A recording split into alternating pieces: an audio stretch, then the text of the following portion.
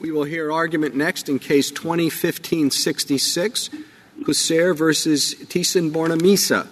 Mr. Boyes, I understand you're participating remotely? I am, Your Honor. You may proceed. Thank you, Mr. Chief Justice. May it please the Court. I begin with three simple propositions. First, respondent is a foreign state not entitled to immunity under Section 1605 of the FSIA.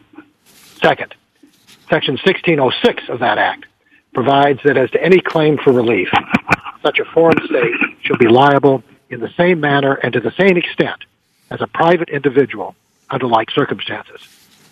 Third, if the respondent were a private museum and every other circumstance were exactly the same, California choice of law rules would apply. It necessarily follows from these three propositions, none of which is disputed, that California choice of law rules must apply to the respondent. Any other rule would permit courts to apply different choice of law rules and thereby different substantive rules to foreign states than would be applied to private parties, resulting in the respondent not being liable in the same manner and to the same extent as a private museum under like circumstances. As discussed in our brief, even in the absence of such a clear direction from Congress, this court should not interpret the FSIA as intending federal common law lawmaking, and 20 years of experience with four circuits interpreting Section 1606 as written and applying state choice of law rules strongly suggests that respondents' speculation about problems that might arise is unfounded.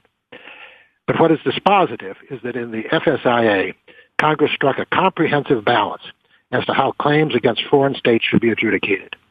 Even if possible problems with that balance were to exist, it would be for Congress to address them. I am pleased to respond to any questions the Court may have.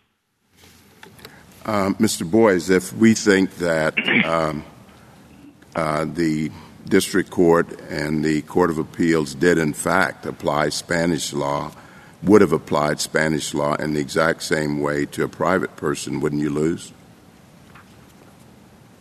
If my third proposition were wrong, that is, if the respondent, being a private museum, would have had federal common law applied to it, then I think the Court is right. That is, if the FSIA intended that state law be displaced even for private parties, and that were the structure of the FSIA, then it would be applied to both the museum as well as the private museum. I would agree with that, Your Honor. Thank you. Well, there are certainly situations where a foreign sovereign, the analogy that you're supposed to be treated like a private citizen, absolutely makes no sense. I mean, what if the issue is something to do with how you're managing your army? How are you treated like a private citizen in a situation like that? Whether or not you're properly denied asylum to somebody, how are you treated like a private citizen there? It strikes me that your case pushes that principle pretty far, and I'm not sure it makes that much sense across the board. Well, Your Honor, questions of how the state is managing its army or asylum would not come up in an FSIA action. Well, that seems to me to be avoiding the question a little bit. I'm sure you can imagine better than I can cases that would come up in that context that might not be a situation that could be replicated by a private citizen. Your Honor, I'm not sure I agree with that because you have to have commercial activity to start with, and so. All right. Well, then, what if a private citizen, expropriated property, a way that a sovereign could, but a way a private citizen can't? I mean, if the foreign sovereign engaged in that activity, there'd be no private citizen analog. The private citizen analog here under state law is conversion. And the question is whether the private party or the foreign state is holding property improperly. there is an expropriation issue that was settled below, which held that this was expropriation in violation of international law. Once you have a violation, then the FSIA kicks in. But it only kicks in with respect to commercial activities. It doesn't kick in with respect to the Army or the asylum or anything else. So you're only treating the foreign state as being liable in the same manner to the same extent under like circumstances where the foreign state is acting like a private individual, i.e. engaged in commercial activity. Mr. Boies, I have two questions, one related to Justice Thomas's point.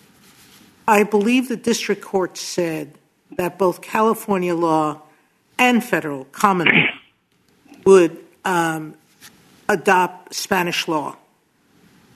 Why is it that we're here if you lose under both?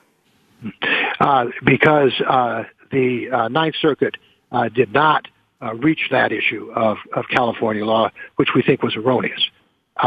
We did appeal that finding, but because of the way the Ninth Circuit decided the issue of federal common law, it never reached that issue. That's what I understood. With respect to Justice Roberts' question, and I'll ask the Solicitor General this, it seemed to have accepted the Chief's presumption that there were some international acts that would give rise to federal questions. And I think the U.S. is suggesting that the way to address those issues is not to change this rule about conflicts of law, but to address those problems with other doctrines, like the Act of State doctrine, correct? Do you have a different position than they do on that issue? I don't think I have a different position. I think I have a somewhat elaborated position. With respect to the FSIA, carves out certain provisions, for example, like punitive damages, that are going to be special for state actors, for foreign states. Our position is that here, where the statute has not carved out those kind of exceptions, if you're dealing with commercial activity, state law ought to apply. We don't think that there will be situations in which there would be a special rule for the foreign state than for the private actors. There might be situations in which under Act of State or comedy or any of a variety of other provisions, the court might limit what a private party could get, just as it might limit what a state party could get based on considerations of comedy, international law, and the like. But I think the command of Section 1606 is that whatever rules are going to be applied to a private party should be applied to the foreign state when it's acting in its commercial activities.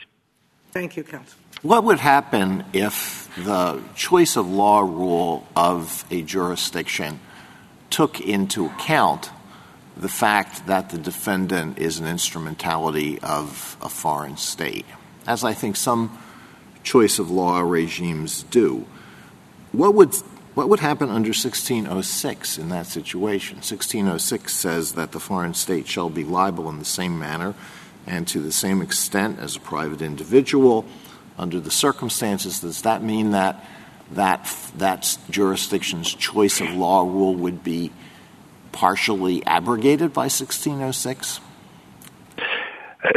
That, of course, is not this case, but I think that 1606 with language would suggest that the state could not have a rule that discriminated against the foreign state. So I think that to the extent that the state tried to have a rule that would discriminate against the foreign state, the 1606 would preclude that. Well, this would actually be something that works in favor of the foreign state, or at least it could be. But doesn't that difficulty suggest that 1606 really should not come into the picture until after the choice of law decision has been made? I don't think so. I don't think so, Your Honor, because if it comes into effect only after the decision is made, you cannot have the state being held to the same manner and extent of liability. You would have a separate choice of law that would be created that would direct to perhaps a separate rule of decision. And that would mean that the state would not be subject to the same liability to the same extent under exactly the same circumstances. So I don't think that could be consistent with Section 1606. Well, there's another statutory provision that could lead to a victory on your part, and you do mention it, the Rules of Decision Act, but you downplay it. You highlight 1606. Why do you do that? Just because we do emphasize the rule of decision, and I don't mean to downplay it, Your Honor, but we concentrate on 1606 because it is such, in our view, a clear statutory command of Congress, and one that they thought a lot about. The FSIA was a decade in its making, and it was a comprehensive, as this Court has said on a number of occasions, resolution of issues. And the balance that they struck, which was a balance between the litigant against the state and the rights of the foreign state, is something that where it was as clear as we think it is in 1606, that was the right thing to emphasize. But we do rely on the rules of decision, and in addition on the fact that when Congress enacted the FSIA, it did so in light of background principles of federalism, background principles of the strong presumption against creating federal common law, the context of the Richards case, where this court relied on the same language in the Federal Tort Claims Act as was later used in the FSIA to reject an attempt to avoid state choice of law rules, even where there was, I would suggest, in the Richards case, a more plausible basis to do so than exists here. So we think that when the Congress enacted the FSIA against all of those backgrounds, even in the absence of such a clear congressional command as exists in 1606, the right interpretation of the FSIA would be that it did not indicate an intent to deviate from the use of state law and state choice of law issues, and certainly this court has never interpreted a stanute from Congress as silently intended to separate state substantive rules from state choice of law rules.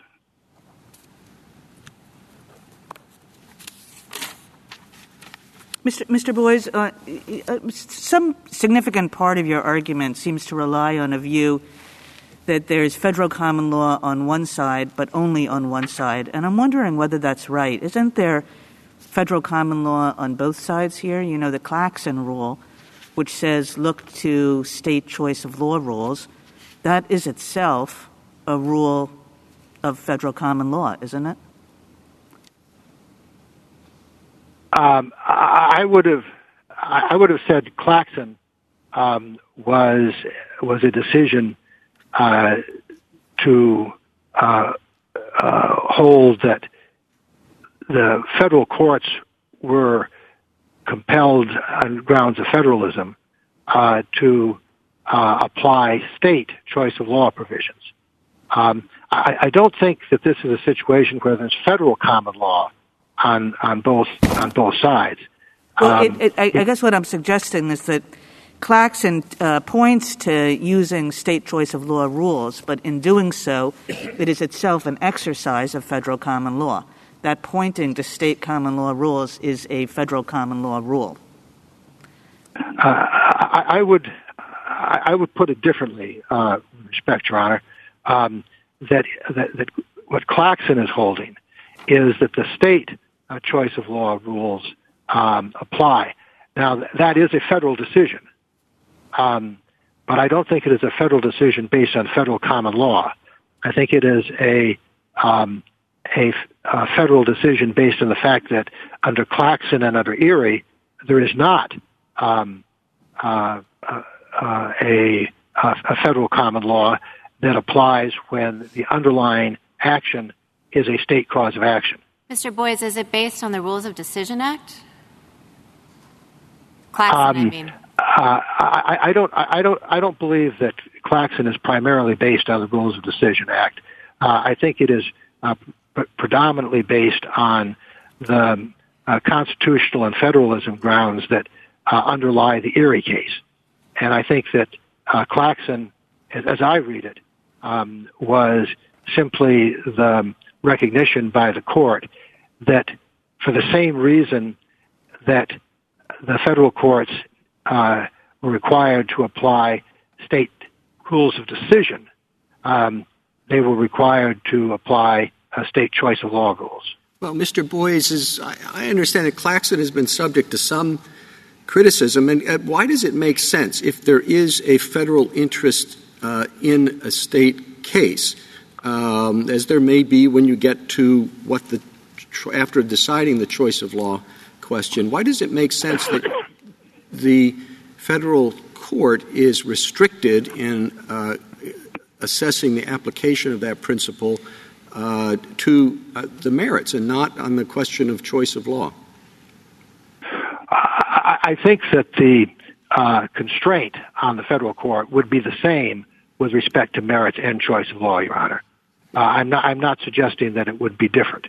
I believe that the constraint on the federal court is the same for both choice of law and the underlying rules of decision, and that this court has been pretty consistent in not separating those two.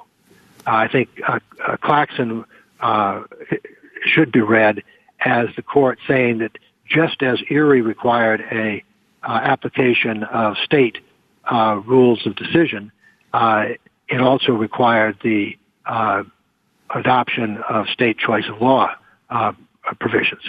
Justice Thomas? Justice Breyer?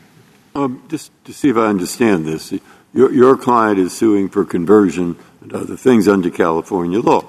So we imagine your client, Mr. Smith, and Mr. Smith is suing a private bank in Spain, and you'd say, well, what law would apply? And the answer would be, well, he'd be in a diversity, he would have to bring a diversity action if he were in federal court in California, and they would apply. First, we looked at California's choice of law rules, and we're going to get into an argument about that. Would California, in fact, apply Spanish law, or would it apply California law? But the first thing we say is, what law would California apply? On the other hand, if your client were suing, basically, the federal law, suppose it had something to do with a bank account or something, and then it's an arising under case, so we imagine Mr. Smith suing the bank, and it's federal law because that's his basic claim, his underlying claim. And so then we would do what the Ninth Circuit did and say, well, it's a federal claim, he'd be in federal court arising under, and we look to what the federal courts would apply, what's their choice of law doctrine. Am I right or wrong?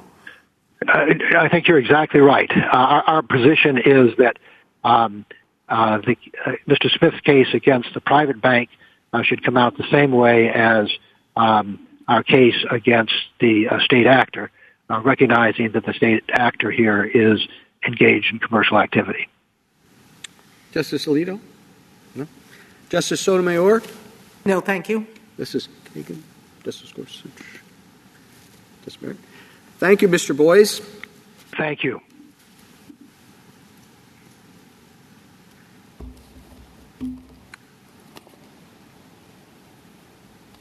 Ms. Hansford? Mr. Chief Justice, and may it please the Court. Rather than creating an independent liability standard for FSIA cases, Congress directed that a foreign state should be liable in the same manner and to the same extent as a private individual under like circumstances. That language provides a clear answer to the question presented. As Justice Breyer indicated in his last question, if every fact in this case were the same, but the foundation were a private art gallery, everyone agrees that a court would use state choice of law rules to select the rule of decision for petitioners' property claims. Section 1606 requires the same treatment in a case against a foreign state. Now, that result comports with first principles. Unless federal law provides otherwise or Congress directly specified, state choice of law rules normally apply. But here, first principles are just icing. The clear language of Section 1606 easily resolves this case. I welcome the Court's questions. But you seem to suggest in your brief that if the interests of the foreign sovereign are not taken, if they're dismissed, that approach is too dismissive of those interests, we should look to other sources. We don't think there's any problem across the board in applying state choice of law rules. I think in a particular case, once the law is selected, the application of a particular law could raise issues of such interest to foreign policy that is a basis for creating federal common law on that particular issue. And the active state doctrine is the perfect example of that, what the Court did in Sabatino. But we do not think that applies across the board for choice of law rules. And while a respondent in their brief suggests that using state choice of law rules somehow fails to give sufficient weight to foreign policy concerns, we just don't think that is correct. We think that in the 30 years that this has been the rule in the Second Circuit, we're not aware of any concerning decisions at the choice of law level. And in fact, of the leading decisions, the two decisions in the Second Circuit, Karaha-Bodas and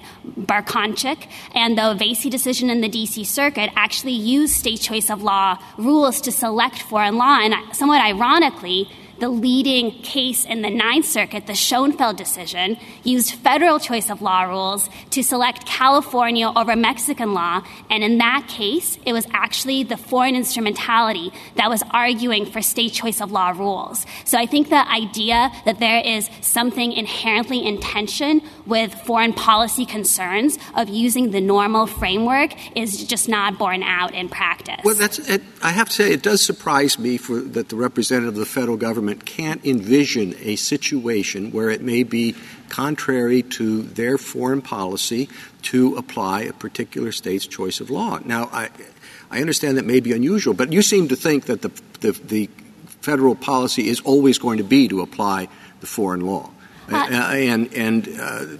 Citing those cases where they did, contrary to their own state law, as examples about why this is consistent with the federal government. But is it really just impossible to imagine a case where the state choice of law issue, not the substantive law, would itself be one that infringed upon federal policy to such an extent that you would want to apply a different choice of law rule? No, Mr. Chief Justice, it is not impossible to imagine. And I can give you an example, but before I do, I just want to note that issue can arise at any stage. It can arise as to any merits rule. Once law is selected, the application of a particular law could infringe on foreign policy concerns. And we don't think, and I think nobody has suggested, that is a reason to create substantive federal law of liability under the FSIA instead of using state rules. So we think that if that situation were to arise, it hasn't so far, but if it were to arise, those normal principles would kick in and would take care of that. And so to give you an example... Even at the choice of law stage?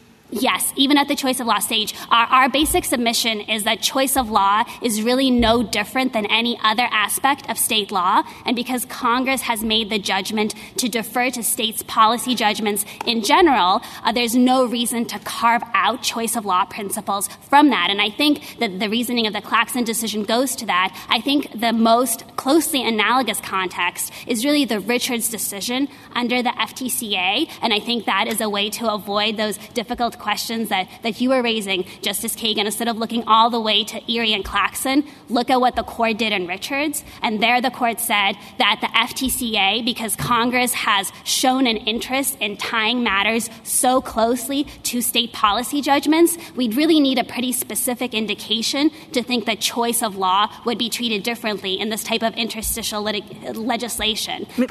Ms. Hans, I'm sorry, were you – I mean, I'm not sure my question matters at all. In fact, I suspect it doesn't.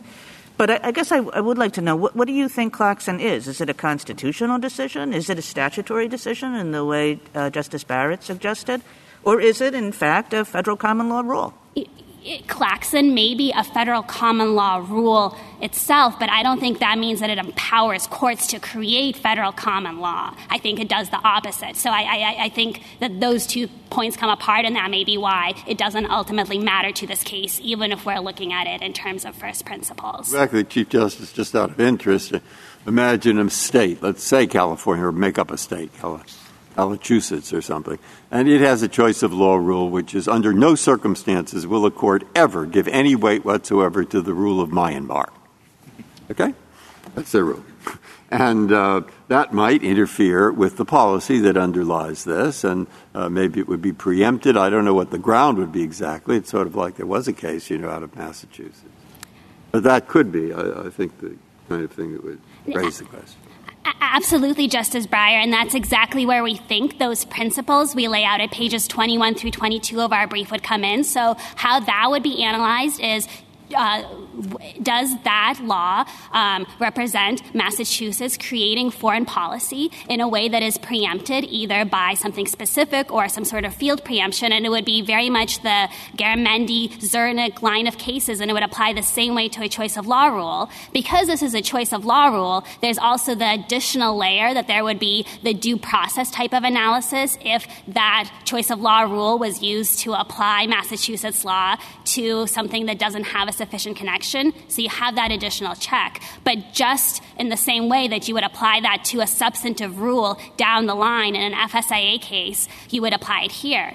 And one other point on that is a lot of these foreign policy types of considerations could come up in a case against a private entity as well. If the foundation were a private gallery, I think a lot of the same foreign policy considerations would come up. And so there's really no silver bullet here of creating FSIA-specific choice of law because the same issues would come up in a case against a private entity located abroad. Would you be less comfortable with the position you're taking if at some point in the future the court were to say that federal law cannot preempt state law simply based on federal interests that are not embodied in a statutory provision that actually conflicts with state law? I think if this court were to substantially narrow preemption, I guess that would be an argument for reading 1606 a little bit differently. I think the way the FSIA was drafted against the background of preemption principles as they exist. But I think another way to think about 1606 in that circumstance would be as a matter of federal law specifying that you're looking to state law principles, except to the extent that 1606 superimposes a layer on top of that. So I think there would be that way of going about it. Could I ask you the question that I asked Mr. Boies about what would happen in a situation where a jurisdiction's choice of law rule treats an instrumentality of a foreign state differently from a private individual or a private entity? What would happen in that situation? I agree with Mr. Boies that Section 1606 essentially says look at the law that applies to the private entity or the private individual and apply that law to the foreign sovereign. So I think that's the normal operation of it. I think that's generally how it's understood in the FTCA context, which has the same provision that if the law does draw a distinction between public and private, you look as a general matter. Now, I will note that it's possible that there could be some particular sensitivity, some extra FSIA principle that would operate against that in a particular case if there was really a sensitivity involved, but I think that is the import of the plain text. Well, in light of that complication, why isn't it simpler to analyze this case just under the Rules of Decision Act?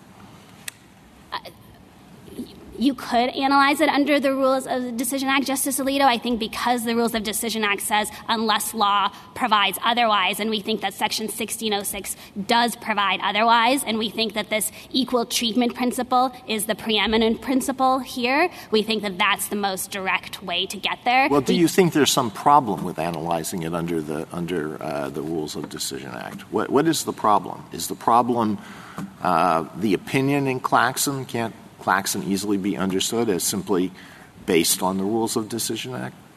I think the problem is just that by its own terms, the Rules of Decision Act doesn't seem to apply when there is an on-point statutory provision, and we think that Congress could alter this provision. I understand, but the premise of this is that 1606 may not come into play until the choice of law question has been decided.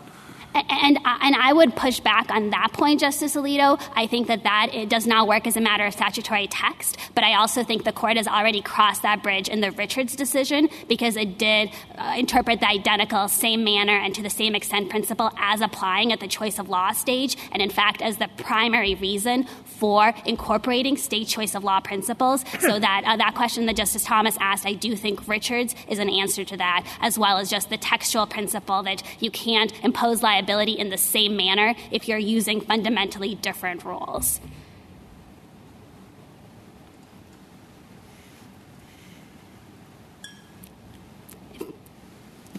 Justice Thomas? No. What? Justice Alito? Justice Sotomayor, anything further? No, thank you. Justice Kagan? Justice Barrett? No. Thank you, counsel.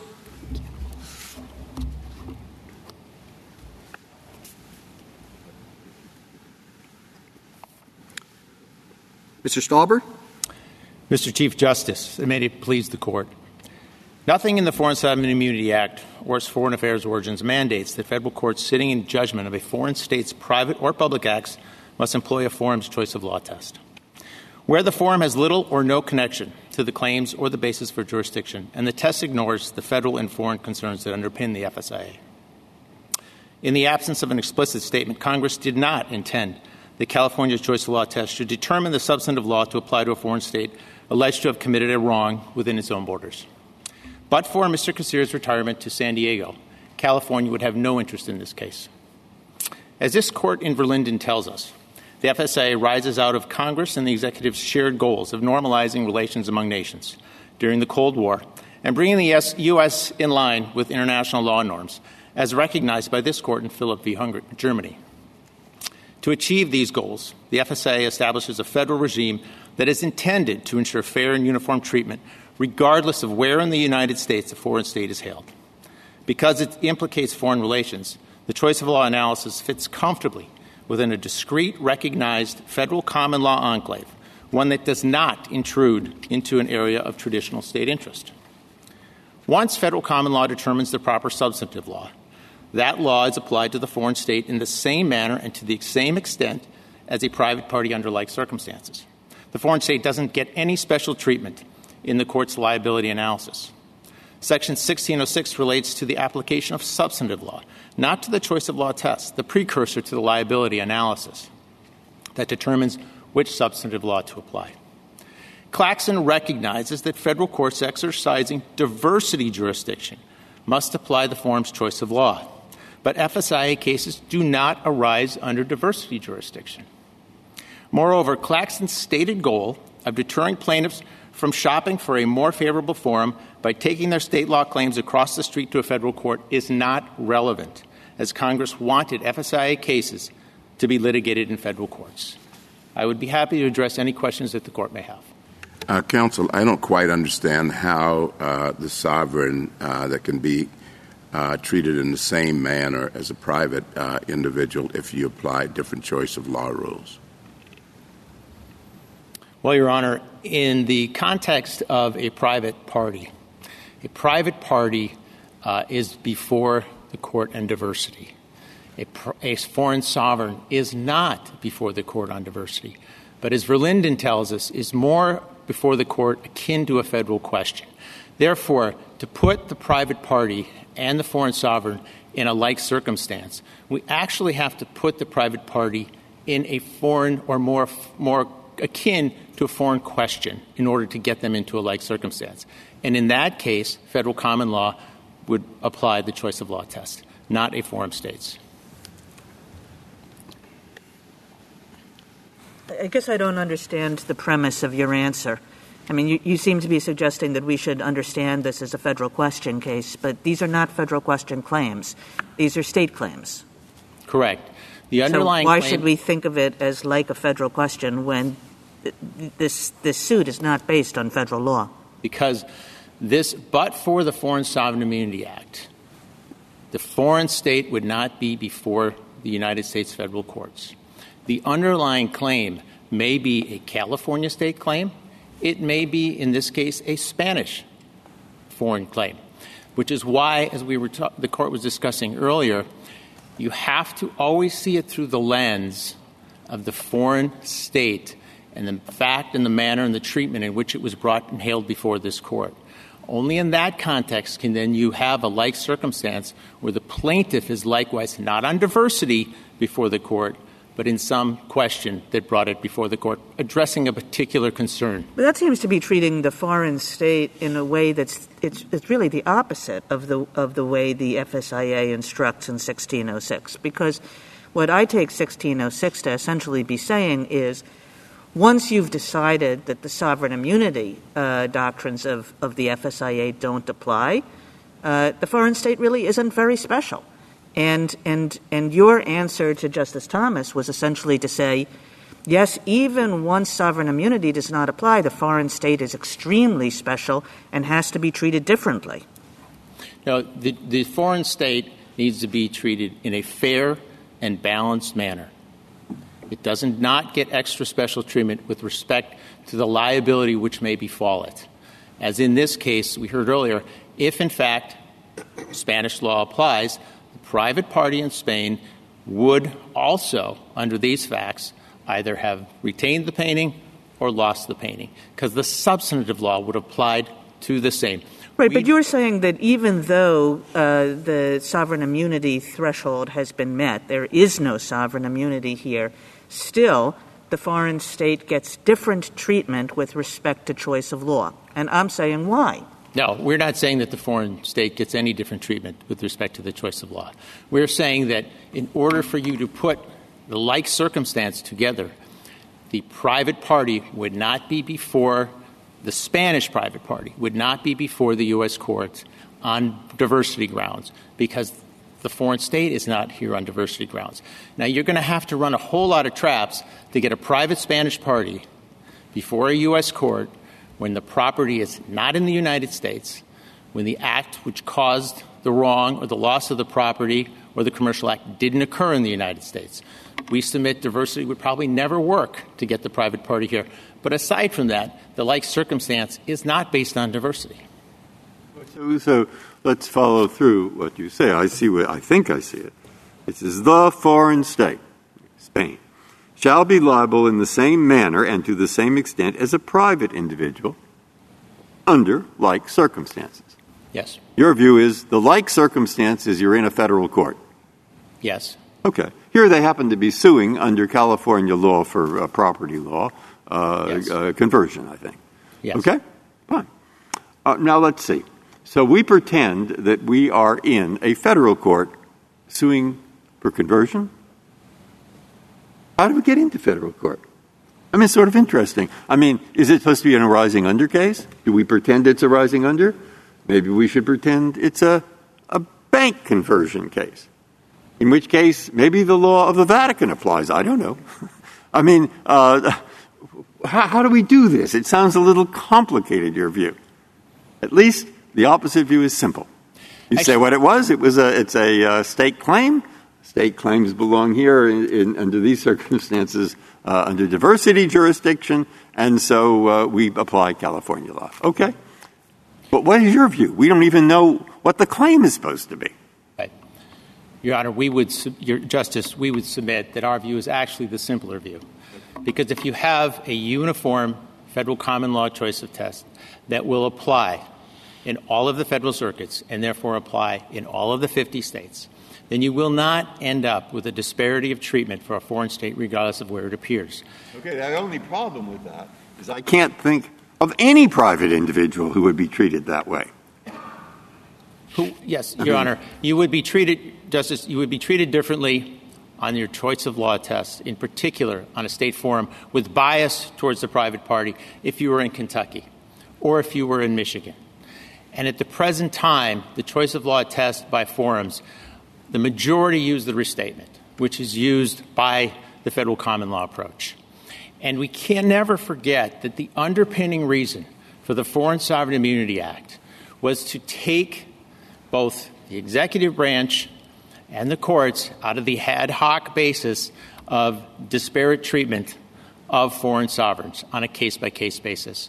So our approach actually brings predictability, uniformity, and prevents the hostile outcomes, which we submit you do not actually have a resolution for. Because as this court, most recently in Philip v. Germany and in Simon v. Hungary, passed on the question if international comedy is an available affirmative defense. And in fact, as the Turkish government recently learned in the Washington, D.C. courts, international comedy was not available to us. This case, we would submit, is a test case for you in the study that after the fact, stepping in by the United States or by the courts later in a case to remedy what could be a constitutional violation or an overreach of a state in its territorial interests does not work. This case was originally filed in 2005. We didn't get to the choice of law question until 2015. So the foreign state has been in litigation for 10 years, no longer has international comedy available to it, and foreign states do not enjoy, as a private party does, the benefit of due process. If this is to be decided under federal law, federal common law, who is going to decide that and on what basis? If this is to be decided under federal common law choice of law? Yeah, federal common law choice of law. It will be, as happened here, the district court, which had jurisdiction on the Foreign Sovereign Act, and applying it as it did. No, I mean, what is going to be the substance of this federal common law choice of law principle? What is going to be Where the are we going to find it? We'll find it where we now find it. We find it in the restatement. Why? Because that is where the federal courts have decided to look. Why? Because those are the principles which take into consideration the international relations which underpin the Foreign Sovereign Immunity Act. Well, what if the Ninth Circuit says we're going to look at the second restatement, and another circuit says we're going to look at the first restatement, and another circuit says we don't like either of those, we're going to develop our own choice of law rules? Would we have to decide what the choice of law rule is? I think that is where this court is very well positioned to set forth a uniform choice of law rules in the federal common law and the Foreign Sovereign. Why are we well positioned to do that? That involves serious policy questions, doesn't it?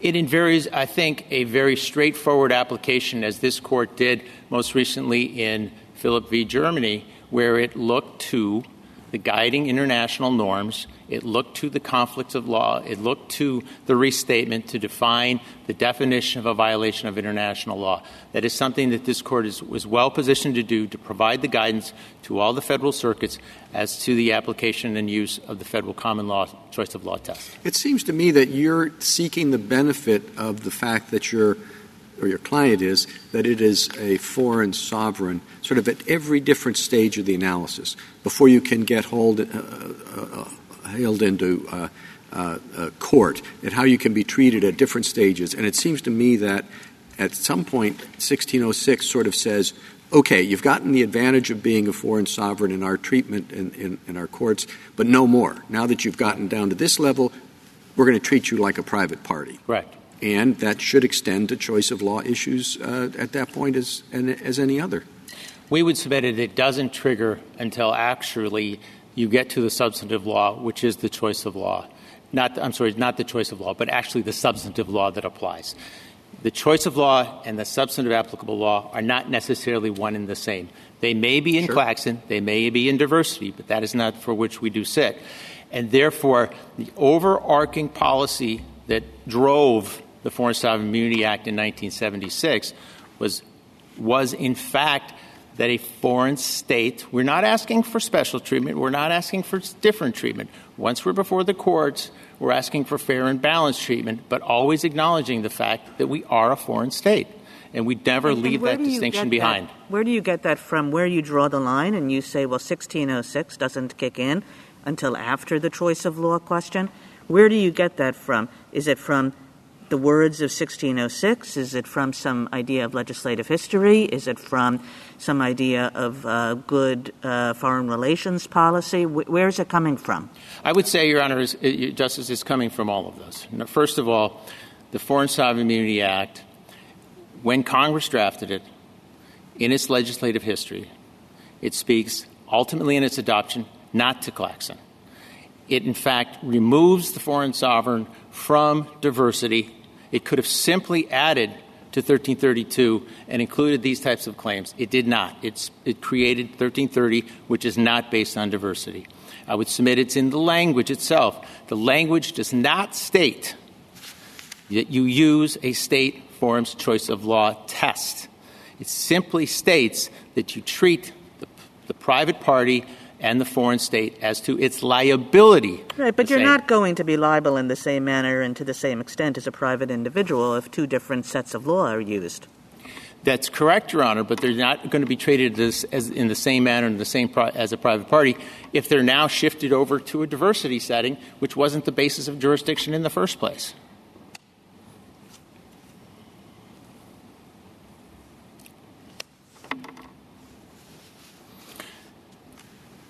The rules of decision came up as a question that was in the court's interest, and I want to point out that the rules of decision does not actually apply here, because under the rules of decision, they're based on diversity.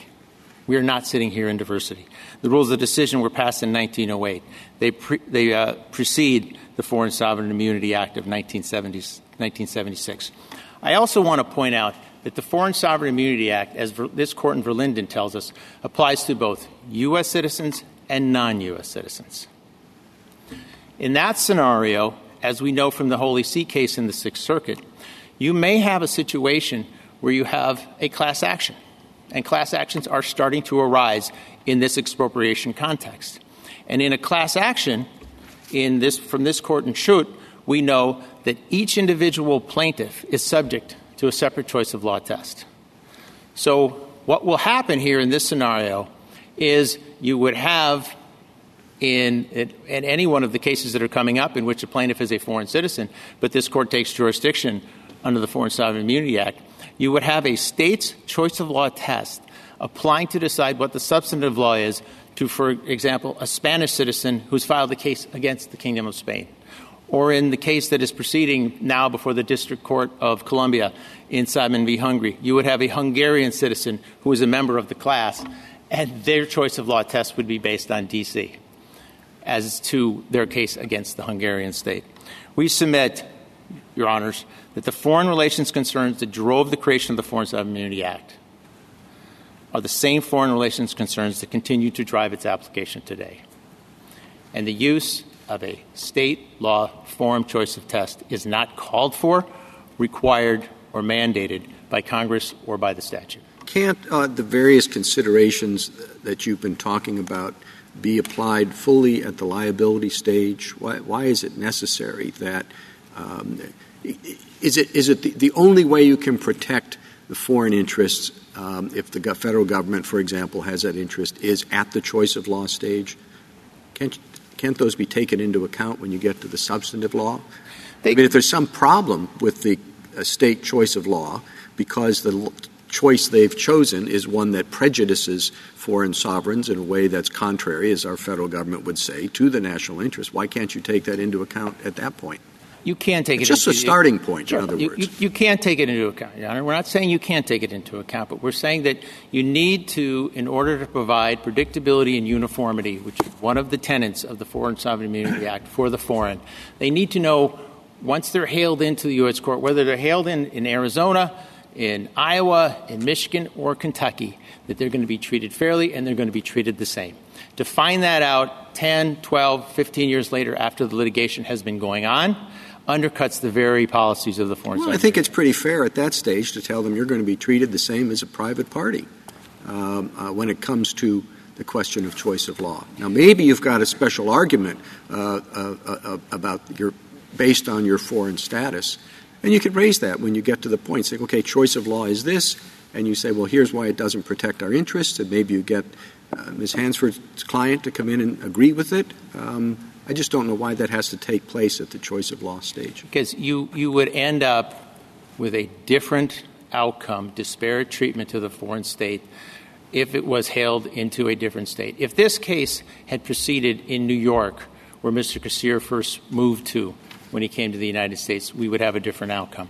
If this case proceeded in Ohio, when he moved there in the 1950s, we would have a different outcome. But for the fact that Mr. Cassirer chose to retire to California, we now have a third different outcome. That is not consistent with the concerns that were being addressed under the Foreign Sovereign Immunity Act. And we would submit one line in 1606. Welcome to the United States. That's how the courts work. And a private citizen in the United States moves from New York to Ohio. The law that applies to him is going to change as well. And we're dealing with a law that says you apply the law to the foreign sovereign as if a private party. And the alternative is what we have said is an unusual situation where you're asking the courts to devise their own body of law that's going to apply in this situation. We don't think we're asking the court to devise its own body of law. We think we're simply asking the federal court, which is sitting within a unique federal enclave of foreign affairs where it is precisely strong and well-reasoned to sit in, to create a uniform application choice of law test to apply to every foreign state. Counsel, you suggest that if you should lose on the choice of law question, that there are, in fact, constitutional constraints in this case that would prohibit the application of California law. Your friends on the other side say those arguments have been waived. This litigation's been going on long enough, and we shouldn't take those up or allow those to be presented on remand. I wanted to give you an opportunity to respond. I appreciate that, Your Honor.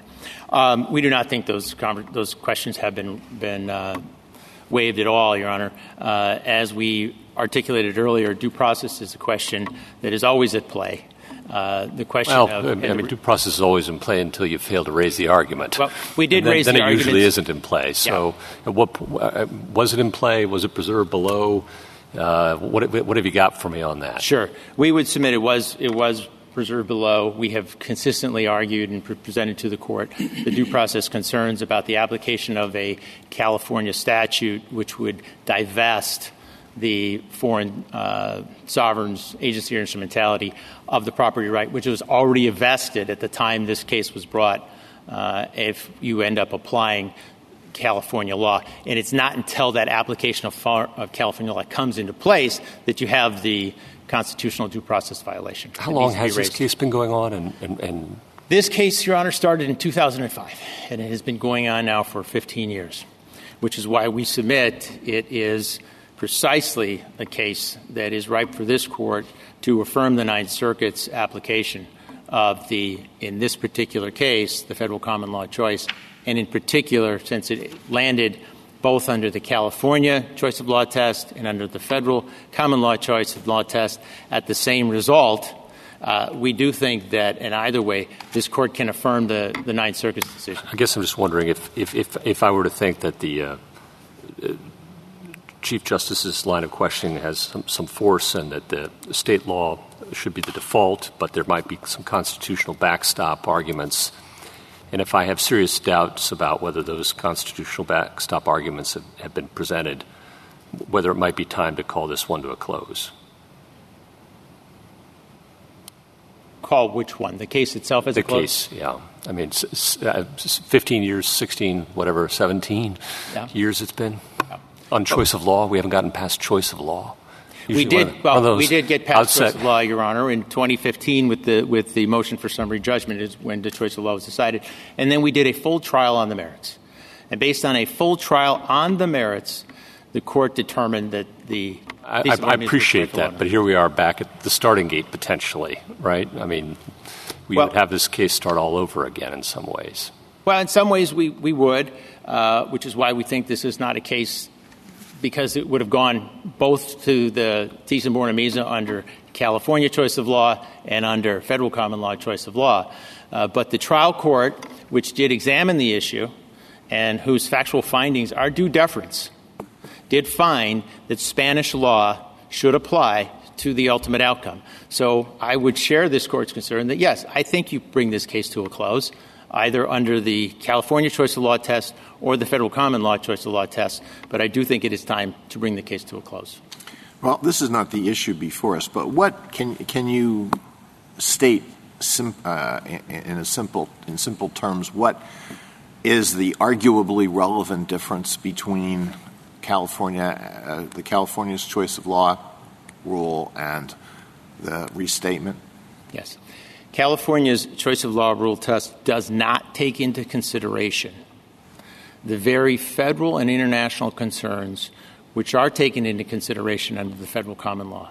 In other words, in this particular case, California's choice of law test does not take into consideration the Terrorism Declaration or the Washington Principles or the Holocaust-era Art Restitution Act of 2016. It does not take into consideration those national policies which formulate the United States position that these cases should be brought to a fair and just resolution through some sort of negotiation or alternative resolution in respect for the laws of all states, not just the United States.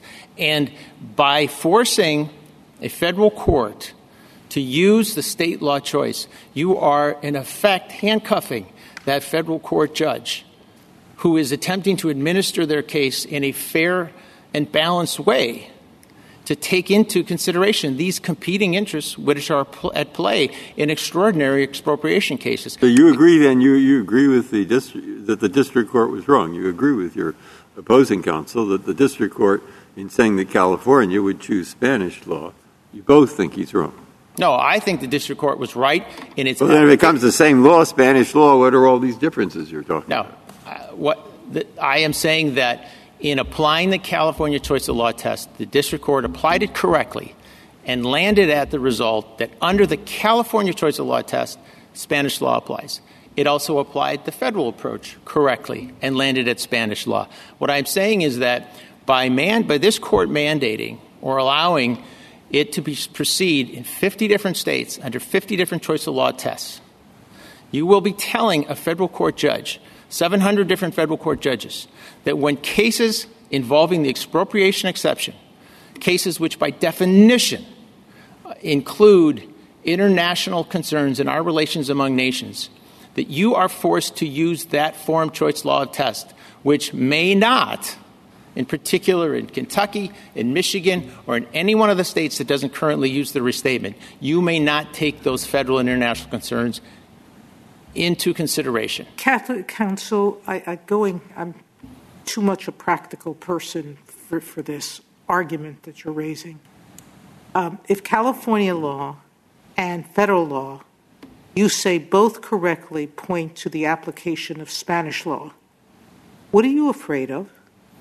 You're afraid of something. You're afraid that they're right, that some aspect of California law can hurt you, correct? No, Your Honor, I would beg to differ with that. And if I've given that impression, I am not doing my job as an advocate. We welcome an analysis, if that's what this court so thinks is necessary, under the California choice of law test, because, as we said earlier, the district court did it correctly with respect to its factual deference and its application of law. Now, I understood from the briefing by everyone that in most circumstances, federal and state choice of law provisions would come out the same way. Am I correct on that assumption? In this particular circumstance, it would. In 27 states which use the restatement, we think it would. But the problem is that in this, when you take this case and you bring this case forward, it speaks to the entire federal circuit. And our concern being expressed here is not for our particular case at hand, but the implications for foreign sovereigns who are hailed into jurisdictions which don't use the restatement may choose to use a state law choice of law test that is biased. And that may raise constitutional claims, as the petitioner in the SG stated, correct? It raises constitutional claims. It raises international comedy claims. But you're not claiming that any of those are raised here?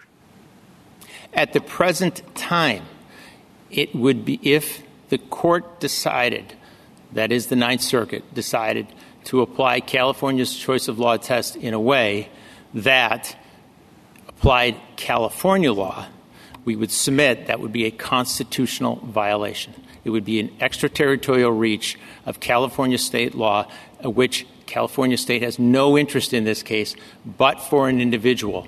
In this case, a U.S. citizen, but in another case, it could be a non-U.S. citizen who chooses to move to Alabama or Florida or anywhere else. And what would preclude you from raising that argument? We don't think anything would preclude us, Your Honor. All right. Thank you, Counsel. Justice Thomas? Justice Breyer? Can everyone agree that this is a beautiful painting? Yes, it is, Your Honor. It's a very, very beautiful painting, and we take with all due grace and respect this Court's attention to this particular case. And that is why we are not advocating necessarily for one outcome or the other. We are advocating for a fair and balanced treatment of the foreign state in this particular circumstance and when it comes to the application of a choice of law test under the Foreign Sovereign Immunity Act. Justice Alito? Anything further, Justice Sotomayor? No, thank you. Justice Kagan? Justice Gorsuch? Thank you, counsel. Mr. Boies, do you have rebuttal? Yes, thank you, Mr. Chief Justice. First, let me just clarify. We disagree that the Rules of Decision Act only applies to diversity cases. On page 13 of our reply brief, we indicate some authority to the contrary. The basic point I want to make is that the respondent cites no case, and we are aware of none, where this court has separated state choice of law from state rule of decision. Whether it is viewed under the Rule of Decision Act, whether it's ruled under the Clarkson decision, this court has repeatedly declined to separate state choice of law from state rule of decision where state causes of action were involved. In this particular case, Congress has been clear in Section 1606 that the state actor should be liable in the same manner to the same extent as the private party under like circumstances. There's no way I respectfully suggest that you can read that language and say that you can have different choice of law rules apply when a state actor is involved than when a private museum is involved. A private museum could face exactly the same lawsuit as this public museum could face, based on exactly the same painting and exactly the same circumstances. And the command of 1606 is that ought to be, the same rule ought to be applied. Whether it is a good rule or a bad rule is for Congress to decide. The arguments the respondent making are fundamentally arguments that 1606 should have been drafted differently. We think it was drafted the right way, but whether it's right or wrong, that is the way Congress adopted it. We've also, and I said this at the beginning, we've had 20 years of experience, including in the Sixth Circuit, which is the circuit with Michigan and Kentucky that Respondents' Counsel mentions, where the court has interpreted 1606 consistent with its language and applied state choice of law rules. We haven't had any problems in those situations. So the issues, we think, from a policy standpoint, are just speculation that are not consistent with what the historical experience has been. But whether or not it is a good idea or a bad idea, we think 1606 is clear on its face. Thank you, counsel. The case is submitted.